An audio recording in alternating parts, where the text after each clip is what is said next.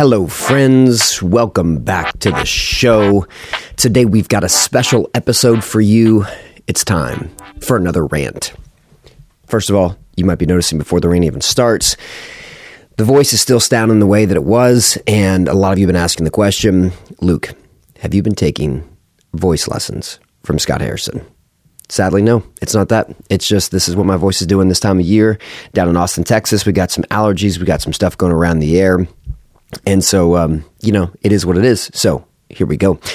Actually, before I jump into the rant, let me say one of the things I love about this time of year, besides the allergies in Austin, Texas, is Spotify puts out the year-end review on music. And I'm going to be real honest, I get in my feelings when those songs come up, because there's something about music that ties you to events and times, and lots been going on, and so music has been something that has really connected me with feelings and processing things that are going on. And so I love that time of year, going back and kind of reminisce on what's happened the last year. The older I get, the less I'm always looking forward to what's happening in the future, and the more I'm celebrating right now, and even being able to cherish what happened in the past. And so music helps me do that. So I love when Spotify puts out their list, because it kind of brings me back to what's been going on in this past year. And it also confirms what I said in the podcast not too long ago when talking with a gentleman from Montana or Wyoming, or I don't know if those are even really different states. They could be the same state for all I know, and just different nicknames for them. I don't know. But from someone up there, and I said, hey, you're basically like living Yellowstone. And when Spotify comes on and tells me the songs I'm listening to most, they are basically all the soundtrack from that TV show, Yellowstone, that Kevin Costner does. So I love that time of year, but also I hear feedback from some of y'all who listen to the podcast through Spotify. A lot of people listen through iTunes and the traditional podcast app that is native on the iPhone. Some listen on your computer because, that's what you like to do. Some listen on Spotify, and to hear some feedback from those of you who Spotify is telling you that you spend a lot of time with me is very humbling. I appreciate you spending the time with me this past year, and I hope to keep giving you some good conversations that make it meaningful for you to check in and check out what we do every Monday morning. So thank you for all of you who give me some love about that from their year-end review on Spotify, that this is a podcast you listen to. So thanks. Okay, here's the rant. Earlier this week, I'm at home, and I'm in my garage getting a lift on, and I hop on my phone as I'm kind of catching my breath in between sets, and I turn on Twitter, which, turning to Twitter is rarely a great thing, but, sometimes you do it. And I turn to Twitter, and there's a rant from a gentleman who is a conservative pastor at a mega church in the South, and he goes on this diatribe about how bad deconstruction is. And I don't like that at all. Social media does what we know it's always doing, and it makes me angry and afraid. And it creates this sense that I need to respond to it. Now, I'm not the one who jumps in the comments on Twitter. I'm not the one who kind of jumps in and creates these online arguments. I'm not saying I'm opposed to it. I'm not saying I'm against it. I'm just saying that's not something I have time and or patience to do. And if you're really going to do that, I think you have to be willing to have a conversation and stay on your phone for an extended period of time, because I think just jumping in and throwing a shot and then backing out isn't really a charitable thing to do. And I don't have the patience or the desire to really get into that. So I didn't want to do that. I didn't want to just kind of go back about this person's criticism of deconstruction and what I felt was a scarecrow argument for deconstruction, meaning that I think he just really set up an uncharitable reflection and an uncharitable picture of what deconstruction actually is. And so, I didn't jump in on that because I know I have other mediums to do that.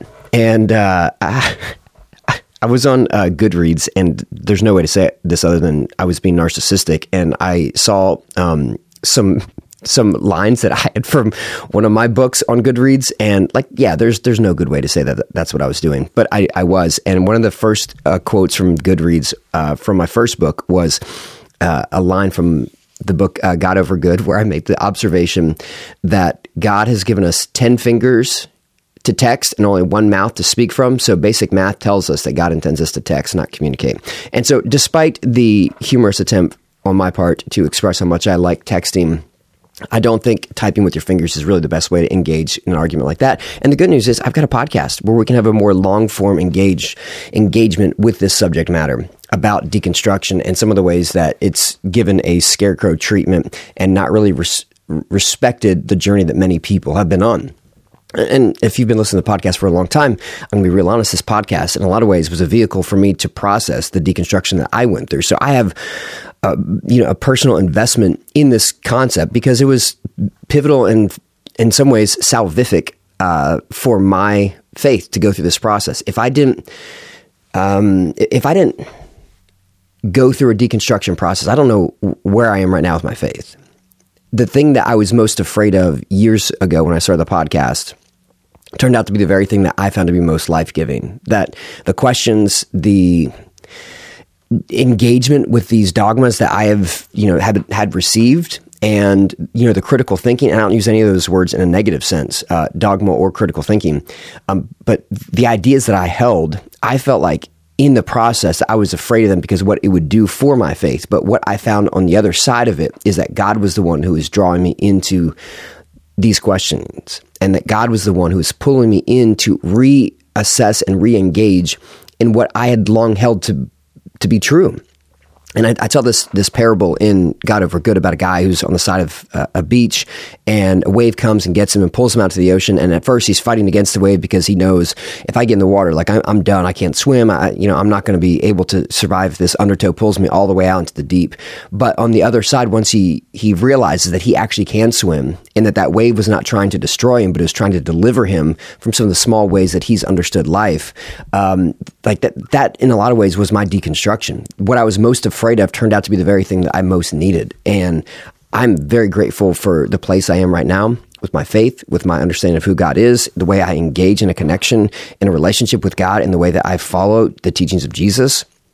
All those things don't happen unless I go through a deconstruction. So when I hear someone making this scarecrow argument about deconstruction being bad, like it makes me fearful and angry. And the main thing I'm angry about is what it does to other people. And what I'm fearful of is the way that it can cause some people who are being pulled out into the deep through a rigorous engagement with ideas they've been given, that they're not going to have what they need to survive a deconstruction. But I'm not oblivious to the fact that there are other podcasts that started similar to the time that my podcast started, in which all they did was functionally deconstruct. And there are people who at the beginning would say that, yeah, we're followers of Jesus, we're Christians, and like month after month, year after year, they're just deconstructing. And so now, like, you have these voices that are just, yeah, I'm not a Christian anymore. I don't really believe in the spiritual teachings that I started with, and I've in some ways jettisoned them entirely. I have literally thrown the baby out with the bathwater. And I think we see that, and you go, yeah, this is really harmful for some people. I think it's oblivious to the fact that sometimes people not questioning can create the same outcome on the other side. And what happens is, in our ignorance about what not questioning does and our awareness of what deconstruction does for some people, we end up acting like fearful parents. Parents who are afraid of your kids making choices. And sometimes that's warranted. Like there are plenty of parents who saw destructive paths that their kids were going down, and they got really afraid because they knew that this could be a really bad outcome for them. But the response can never be to be authoritarian and overbearing on your kids. There was one guy that I went to school with in high school, and his parents were extremely strict. Like super, super overbearing about what he could and couldn't do. They were completely in his business all the time. And so what happens? He turns 19, he graduates high school, goes off to college, and like literally from everything you would imagine, the partying, he has like this excessive appearance change. Like he literally like dyed his hair a crazy color.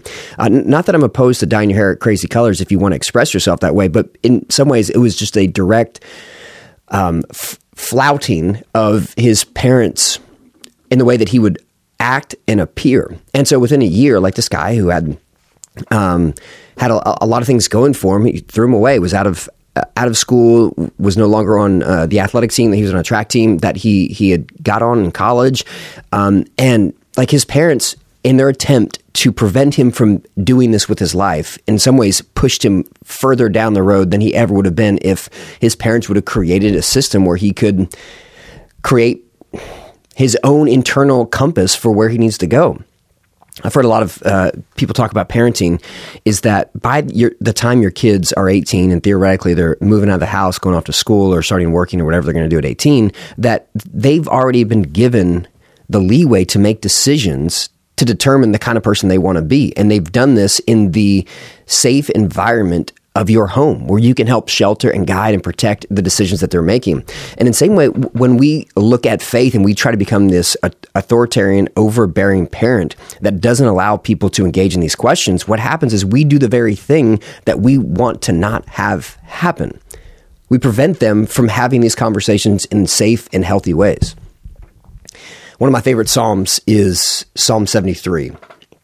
And the psalmist describes the inequity in the world.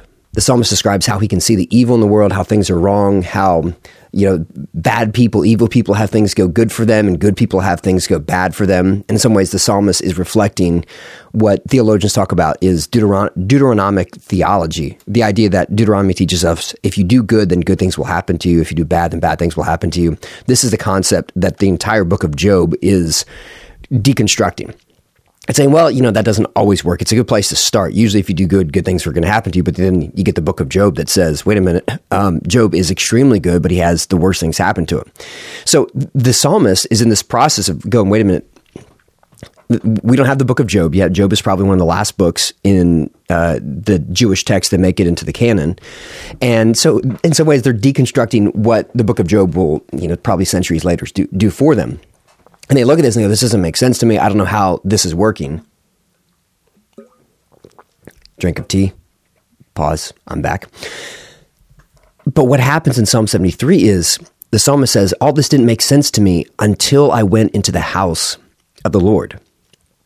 And that's what happens when you have a safe environment where deconstruction can take place, where you can go, wait a minute, I don't understand how we can act this way or think this way, but I'm still going to go into the house of the Lord and worship, because I think ultimately one of the foundational components to healthy deconstruction is that this can happen in community and that it can happen in connection with God. But when you have authoritarian leaders saying, don't deconstruct, it's bad, it's awful, what happens is you just put it under the surface. And so all of a sudden now deconstruction has to be something that is done in the, I don't want to say privacy, but in the isolation of your own soul. Like you're isolated from other people. You can't do this in community. So you never have the Psalm 73 experience of, yes, this doesn't make sense. I don't understand scripture. How come prayer works this way? How come we treat this group of people that way? Or how come men are treated this way and women are treated this way? Or how come, the history of race in church is what it is? Instead of being able to process this in the community. And so you can have the experience where you go into the temple, you go into the sanctuary of the Lord and say, but I'm in the presence of God and God can help me process this. You do this in isolation. And as we all know, if you remain in the dark, darkness is going to remain within you. But if you bring your struggles into the light, if you bring your questions into light, if you bring your ideological problems into the light, you are opening yourself up for light to illuminate and guide you into new paths. So that's one of the things I'm most fearful about what can happen when deconstruction is disallowed, when it is demonized. But on the flip side, I think part of what we see is you have the demonization of deconstruction on one side, and then you have the idolization of deconstruction on the other side. There's a story in the Jewish text about these people are not really sure who each other are. They meet each other up, and then they have this encounter where one person asks the other person, how do they say the word shibboleth? It's a funny word. It's kind of a fun word to say, shibboleth. And the way that functions in that society is if you're from a certain region, you're going to say it one way. If you're going to say it from another region, you say it a different way. It's similar to if you go to different places in the country and you hold up a can of Coke, you go some places and they're going to say that's a pop.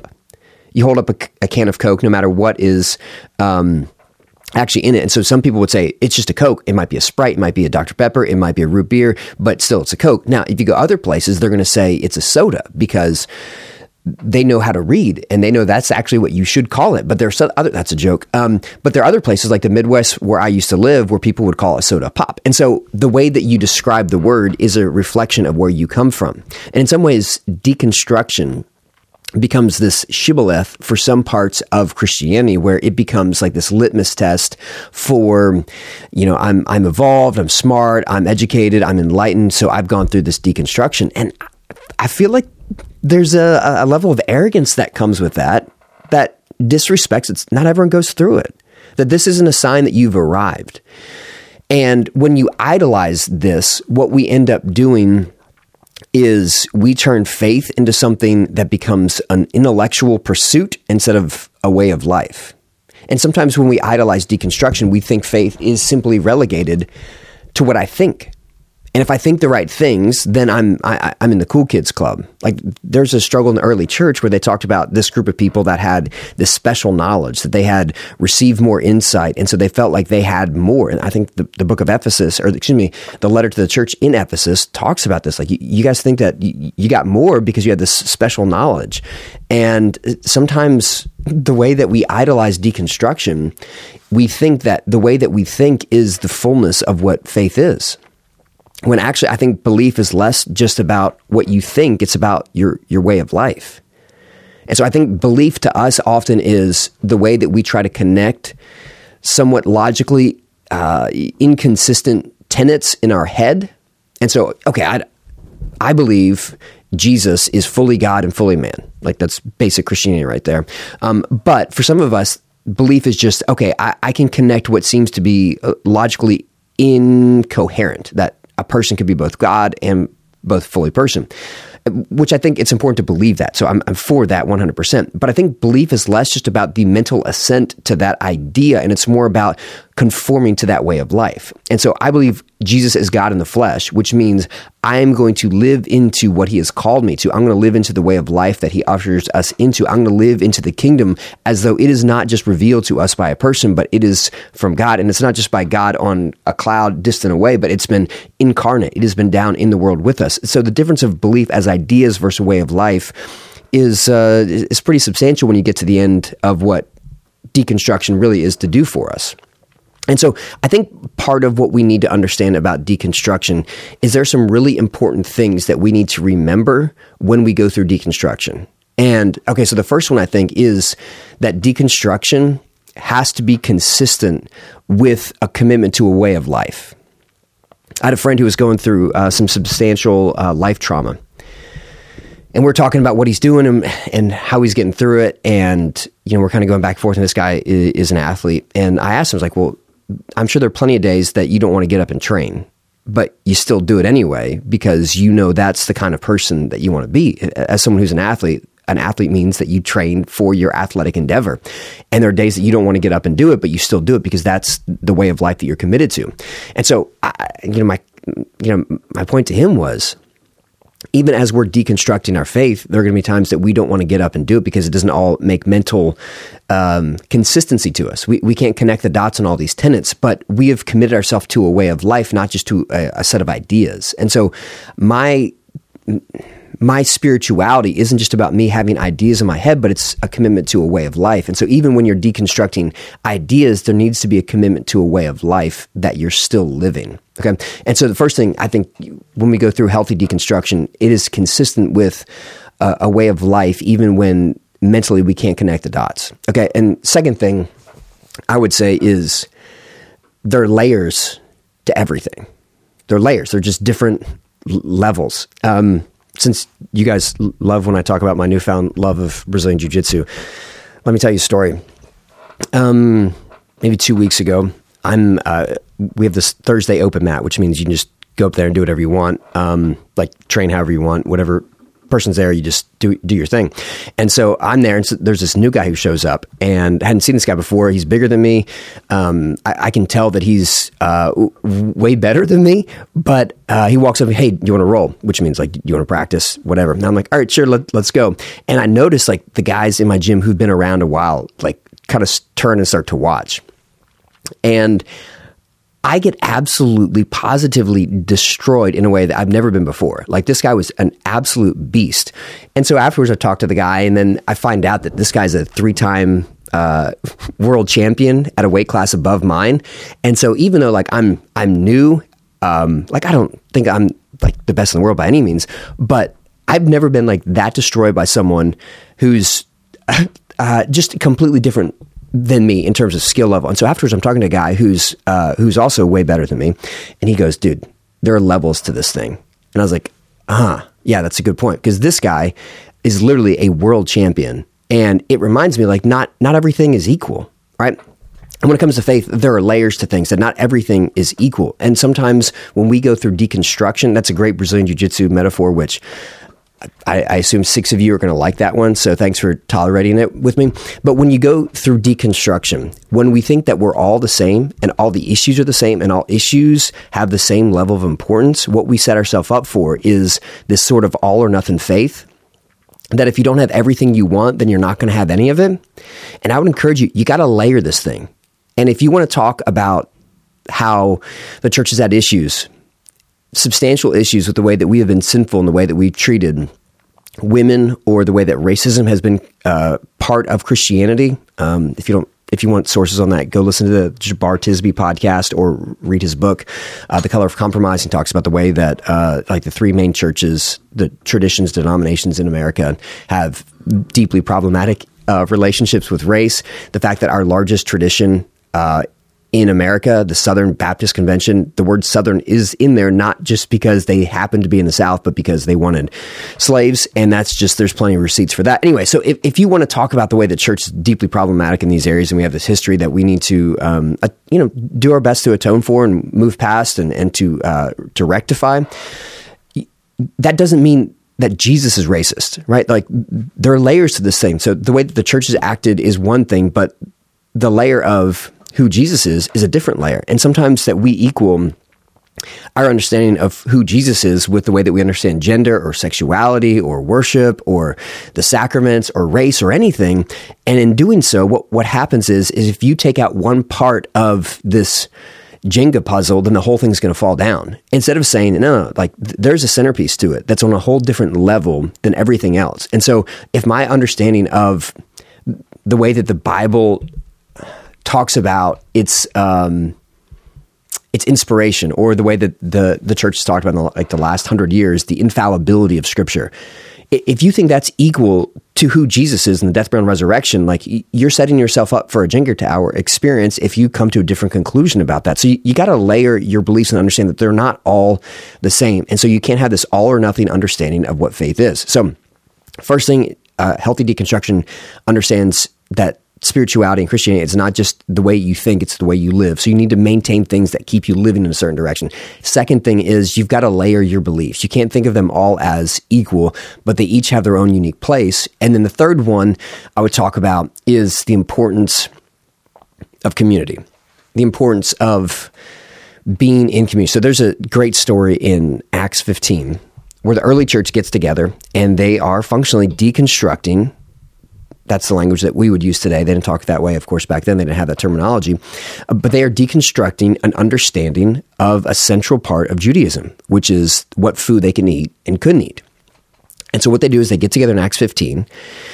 But Peter has had this spiritual experience where he has this vision where a cloud has dropped down. It's full of all this food that he wouldn't have eaten before, and the voice says, "You got to eat this. It's clean." And Peter's like, "I've never eaten any of all that." And then the voice says, "No. How can you say what I have given you is unclean?" And so Peter goes, "Oh wow, this is something that we need to change."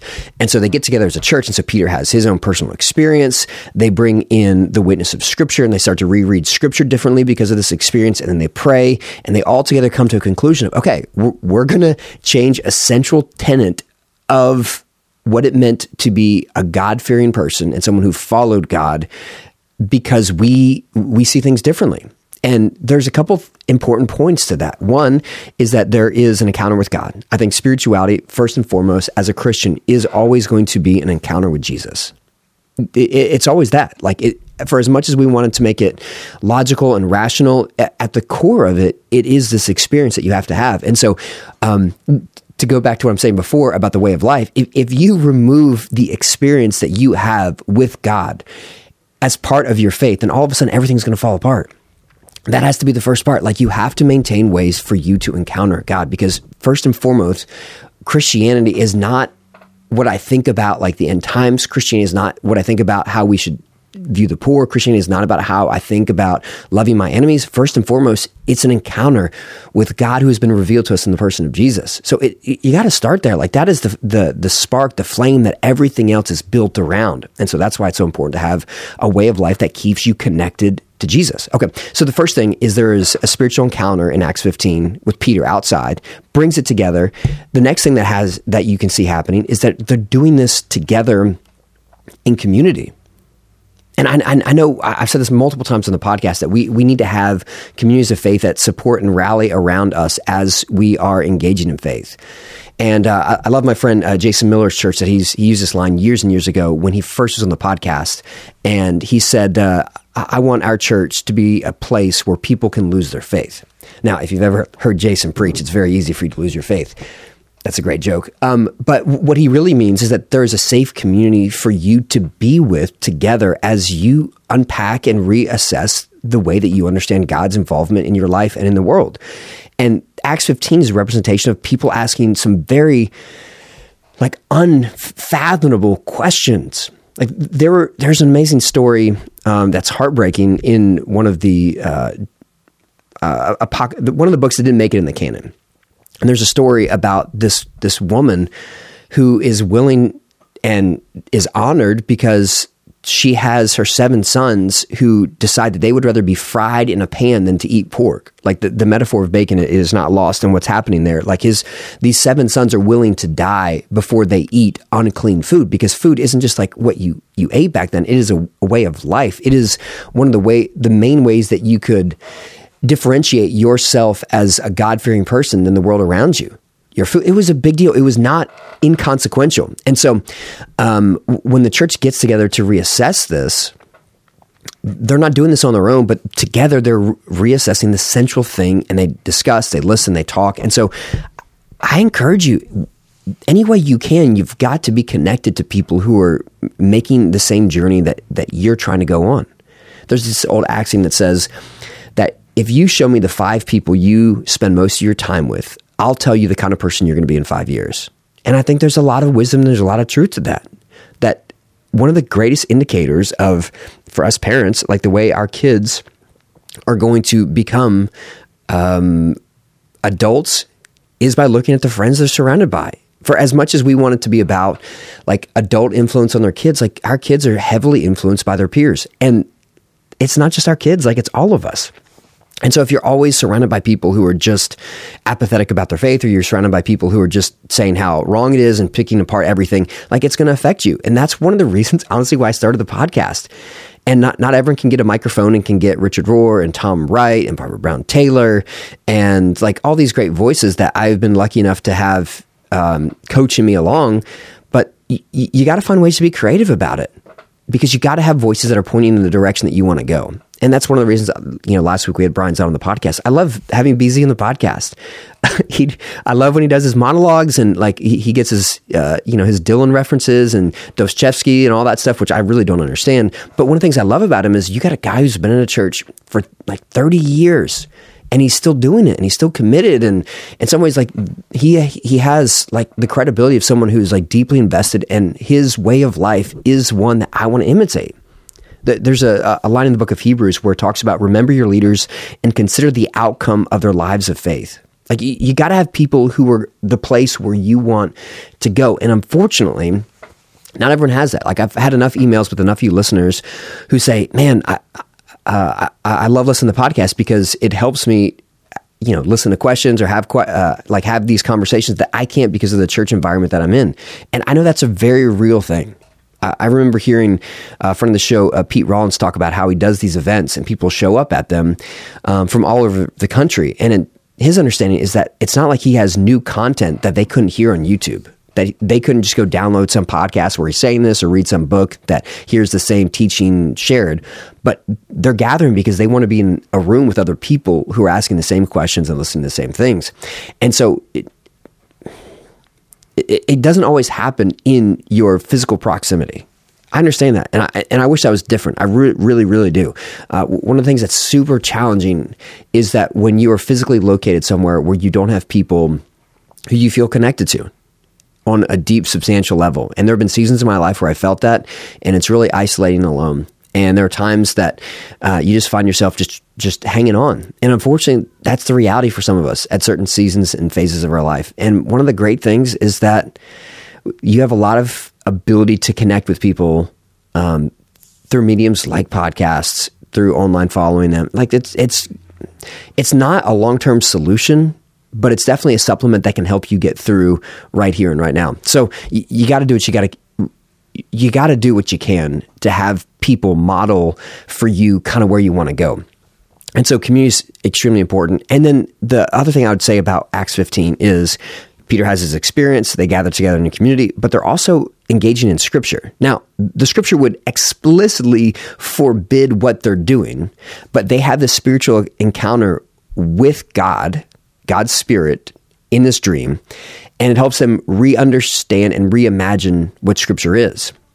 And this is one of the teachings that our guy Rohr has shared with us of transcend and include, where you don't throw the baby out with the bathwater, but instead you find ways to take the best of what you came from and to continue to hold on to it. The last thing you want to be is the person who has idolized their deconstruction as this like gold medal that you put on your jacket and walk and go, look how accomplished I am. But instead, what you want is to be the person who graciously sees the work of God in all things. And for us to, in a lot of ways, that was like foundational for my deconstruction, is learn to see God in everything, which means you see God not just in people who look like you and talk like you and sound like you, but people who are different. And one of the things that's deeply meaningful to me that I've been doing more so over the last handful of years, and you probably notice this with the guest list, is talking to more and more people who have different conclusions than me on like issues that I really care about. And they have different ways of understanding it. And instead of doing this scarecrow argument where you just, have this terrible view of other people and, they're so, unintelligent or uninvolved, or like this is Catherine, I forget her last name, the book on, I think it's titled Being Wrong, where she says typically when people are different from us, we think that they're just uninformed, they're ignorant, or they're evil, or they're stupid. Ignorant and stupid mean two different things.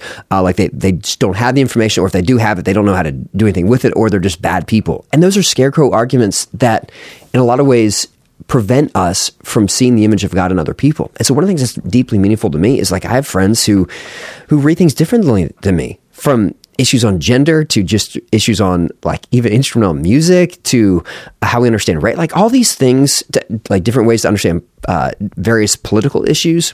And when you have the ability to include the best of what they bring, it helps you become more holistic. Because I think in every facet, there's something that we can gain from every person.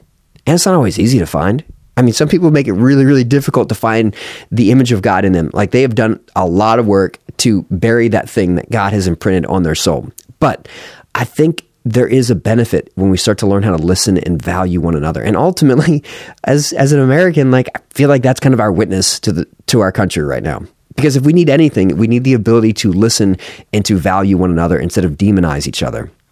So we need to learn how to transcend and include, to bring with us the best of where we came from, and to celebrate the people who haven't gone through the same thing that we have gone through, and not become these people who have idolized our deconstruction as like this, hey, I've arrived and I'm some spiritually mature person now and you're not. But instead to value the work of God in every person around us. That's the end of my rant. Yeah, we're at 34 minutes. My original plan was I was going to do this for like 10 minutes. And so that was a little while ago. Yeah, I think we're just going to wrap it up. I think that's enough for right now. I had something else I was going to want to do, but I feel like 35 minutes is a long enough rant. So, yeah, that's it. If you got more questions about this, if you want to follow up with me, if you want me to follow up on a specific topic that maybe I didn't address about deconstruction, feel free to shoot me an email, luke@lukenorrisworthy.com, and I'll get back with you, or hit me up on Instagram, which is probably even easier for most of us. And I'd love to help in any way I can. And it is an absolute honor for me to get to serve y'all in this capacity. And, thank you for letting me be a part of, your drive to work, or when you're doing the dishes, or when you're out, walking the dog, or whatever you do while you consume podcasts. My hope for you is that whatever you're going through, that you can find the goodness of God that is with you, that is for you, and is always pushing you into a more deep commitment and connection to Him. And so I hope that you find that intimacy with your heavenly parent, and the way that God has revealed God's self to you is something that is life-changing for you. So all the best, and talk to you later.